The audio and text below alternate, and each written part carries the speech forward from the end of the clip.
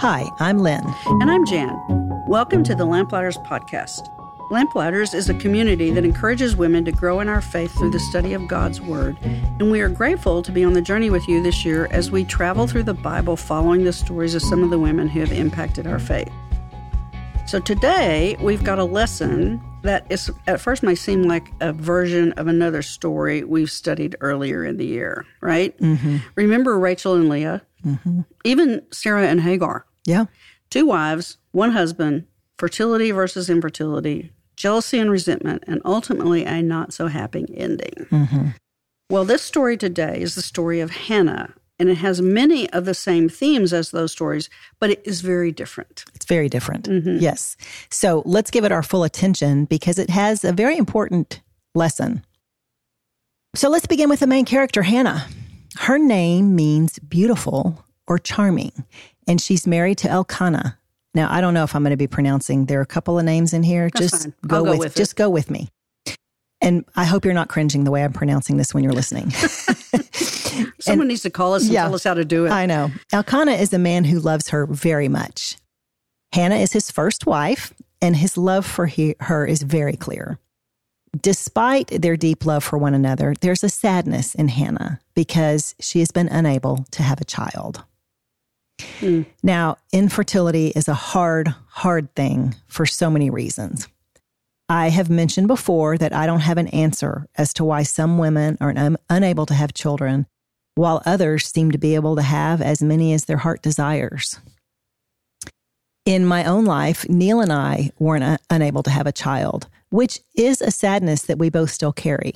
However, having confessed that, I also have to say that I can see so many other great things that God has placed in our lives. We each have a story that is unique to us, and God is there with us through every step. Now, in Hannah's time, children were a sign of a woman's value as a human being. Can you even imagine that kind of pressure? Children were also very important to parents because they needed someone there to take care of them as they age and were unable to care for themselves. That makes more sense to me now than it used to. Yeah. But it goes deeper than that because wanting a child is never a one-dimensional thing. There are so many layers from societal worth to fulfilling traditional roles to having someone to love and be loved by. The heartache of not being able to have something you long for so deeply can be unbearable at times. And we see this with Hannah. There was personal pain, but there was also an embarrassment in society. Because a Hebrews man posterity was tied up to having his son carry on his name, his wife's inability to conceive a son was regarded as a curse from God. Now, that has always really bothered me, so I dug a little bit deeper. According to Deuteronomy 7:13 and 14, having children was a sign of God's blessing. This is just one way that he blesses us, because we know that God is not limited in the ways that he can bless us. So does it follow that if having a child is a blessing, that not having a child is a curse? That's what the Israelites believed. Faulty logic. That is not what God said. And please notice the difference. This is what we do, isn't it? Mm-hmm. We embellish and add on to what God says, usually to either make us feel better about ourselves or to make other people look worse. Now, in Scripture, there are places where women were cursed with childlessness, but not all childlessness is a curse. There are also places where God specifically identifies and honors women who are barren. It's always about God's plan, not ours. You know, this is a very, very difficult subject, and we've touched on it before. We don't mean to sound flippant or insensitive about it. But here's where having a really firm belief in the sovereignty and goodness of God is a lifeline for people, right? Not just in this particular issue, but in any issue that you're in or experience that you're having that is something you don't want. Right. Even though we frequently, and I'd say more often than not, do not understand what God is or isn't doing, we can really never know the fullness of the plans he has for us. But we can cling to the fact that he does have a plan and he will bring it about. And that plan will be a good one and it will bless us. Jeremiah 29:11 is one of my favorite verses because it brings me comfort in situations I just don't understand. You mentioned it earlier, Lynn, we're each uniquely created by God and for God. So his plan for my life is not the same as his plan for your life. And we shouldn't compare our lives, right? Because he has a plan for each of us. So the challenge is to be like Hannah, and that is continued faithfulness even when the desires of our heart are beyond reach. So trust that God is at work for good. And sometimes that is not easy. No, it's not. And it is that whole comparison being the thief of joy. If we can focus on ourselves, we're in a better place. Okay, so Hannah is not alone in this story. So let's go back to Elkanah, her husband. Elkanah regularly took his family on an annual pilgrimage to the temple of the Lord at Shiloh. This was a major undertaking, and it was expensive, and it was far beyond the means of ordinary working men. So when you put all that together, we can assume that he was a man of wealth. Now, their inability to produce an heir presented another problem for him. Who was going to inherit his wealth? Well, we get the impression that Elkanah was basically a good man, but his need for heirs for his land led him to take matters into his own hands. Oh, we've never seen that before. Never. Often in those days, a man whose wife was infertile would take a second wife so he could have children. This, however, was never sanctioned by God. Polygamy was contrary to the original law, but it seemed to have been prevalent among the Hebrews in those days. You know, in the book of Judges, it says that when there was no king in Israel, every man did what seemed right in his own eyes. And I guess that seemed right in his eyes. So this is when the second woman enters the picture. Peninnah enters the picture.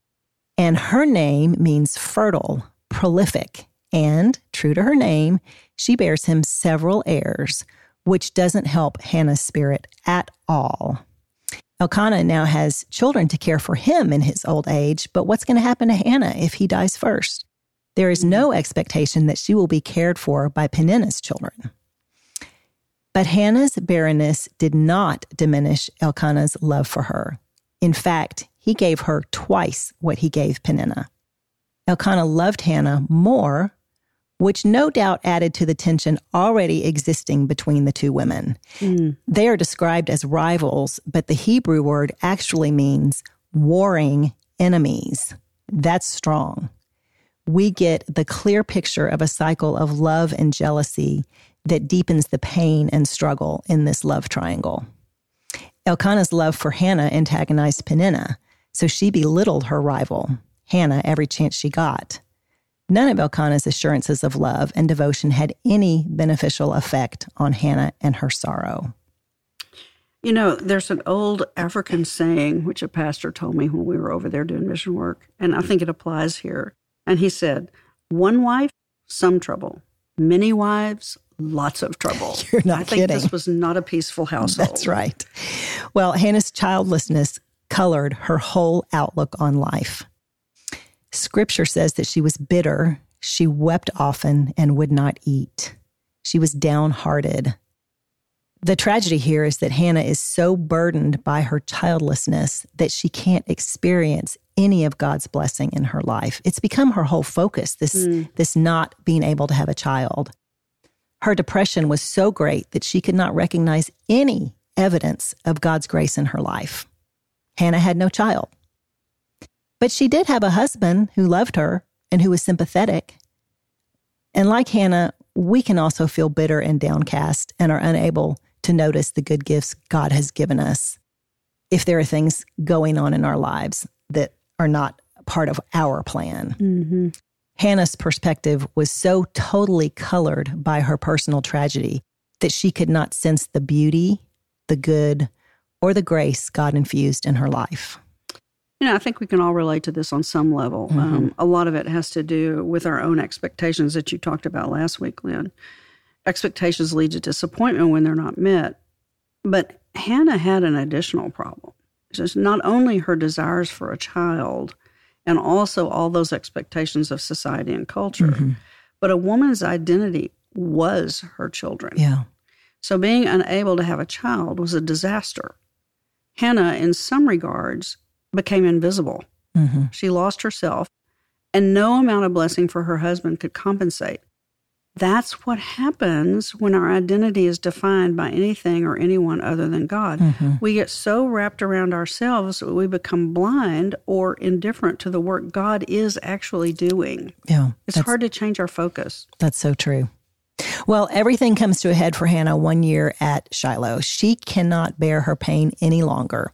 She gets up and leaves her meal and goes out near the entrance to the temple, and she is weeping and pouring out her heart to Yahweh of hosts. She approaches God reverently, as we see in her reference to herself as handmaid of the Lord. Most astonishing to me is that she vows that if the Lord would give her a son, she would dedicate him all the days of his life as a Nazirite. If God gave her a son, she would give him right back. In her rock bottom moment, her only resort was to cast herself entirely on the mercies of God. This would seem comical if it weren't something I had done myself. When all else fails, ask God, right? Right. Exactly right. Yeah. Finally, in her bitterness and desperation, Hannah had done two things. First, she took her bitterness to God, and this is such an important reminder. We don't have to try and act like everything is okay. God knows our heart anyway. He doesn't just want the good side of us. He wants all of us. And so she was angry and she was bitter, and she went to him and told him that. So that's something that we can model. If we are angry or bitter, take it to God. He can handle it. Absolutely. And the second step she took was that she reordered her priorities. Notice in her prayer, Hannah made a commitment to dedicate the son she prayed for to the Lord. She no longer wanted a child just for herself. She began to look beyond her own needs and her own desires. Hannah's prayer was a desperate one, and it was so heartfelt that her lips moved, even though she was praying in her heart. Well, that's when Eli, the high priest, thought she was drunk and tried to send her away. Then she explained to him that she was praying out her anguish and grief. So Eli dismissed Hannah with a blessing. May the God of Israel grant your petition. And Hannah went away with a strange sense of assurance. We read that she ate and her face was no longer downcast. That is a picture of faith. Despite her current circumstances, the blessing she received reminded her that God would redeem her circumstances. That prayer of Hannah's was answered. She conceived and bore a child whom she named Samuel. 3 years go by, and Hannah remembers her vow. She takes Samuel back to Eli and presents him to the Lord for a lifetime of service. And to me, this is the most remarkable part of the story. This son, who she had prayed to have for years, she now hands back to God willingly, not with tears, wailing, gnashing of teeth, but with a song of praise so reverent and so joyful that it is said to have been the prayer that Mary echoed centuries later in the Gospel of Luke. Mm-hmm. You know, this is even more astonishing to me, Lynn, because when we remember while Hannah had 3 to 4 years with Samuel to pour into him and imprint him with her love for the Lord. So she was entrusting him to God, yes, but through Eli, a man who had misjudged her and who was a terrible father to his own 2 rebellious sons. Yeah. And that's real trust. It sure is. All right, well, let's break down this beautiful prayer. The first thing to notice is it's a song of pure joy. This is a prayer that shows a deep awareness of who God is. Hannah is acknowledging all that she has to be joyful for. She is rejoicing in her personal deliverance from a life of misery. She had spent so many years unable to conceive a child and suffered deeply from the pain that she experienced as a result. Next, Hannah is rejoicing in the person of God. She sees his holiness, she feels his strength, and she respects his knowledge. Hannah acknowledges God as holy, as one who knows and weighs human deeds. God is the righteous one who judges all of our actions. Hannah is aware that often those who are rich, powerful, and blessed are humbled, and at the same time, those who are poor, weak, and dishonorable can be exalted. Hannah sees him as the one who satisfies the needy, who is master of life and death, of poverty and wealth. We often don't notice that over the long haul, life has a way of evening out because we're too focused on the moment that we're in instead of the big picture that God has painted. We focus on what we want rather than what we have, or we see only what others are given instead of what we already have been given. And finally, Hannah rejoices in her hope. She believes that the righteous are under the watchful care of God. She announces that ultimately God would judge the whole world, give strength to his king, and exalt the horn of power of his anointed. The mention here of universal judgment could be prophecy pointing to the coming one, the Messiah. Clearly, this song of praise is Spirit-inspired. God can turn despair to hope and failure to triumph. Hannah's sense of power and glory of God is summed up beautifully in this prayer.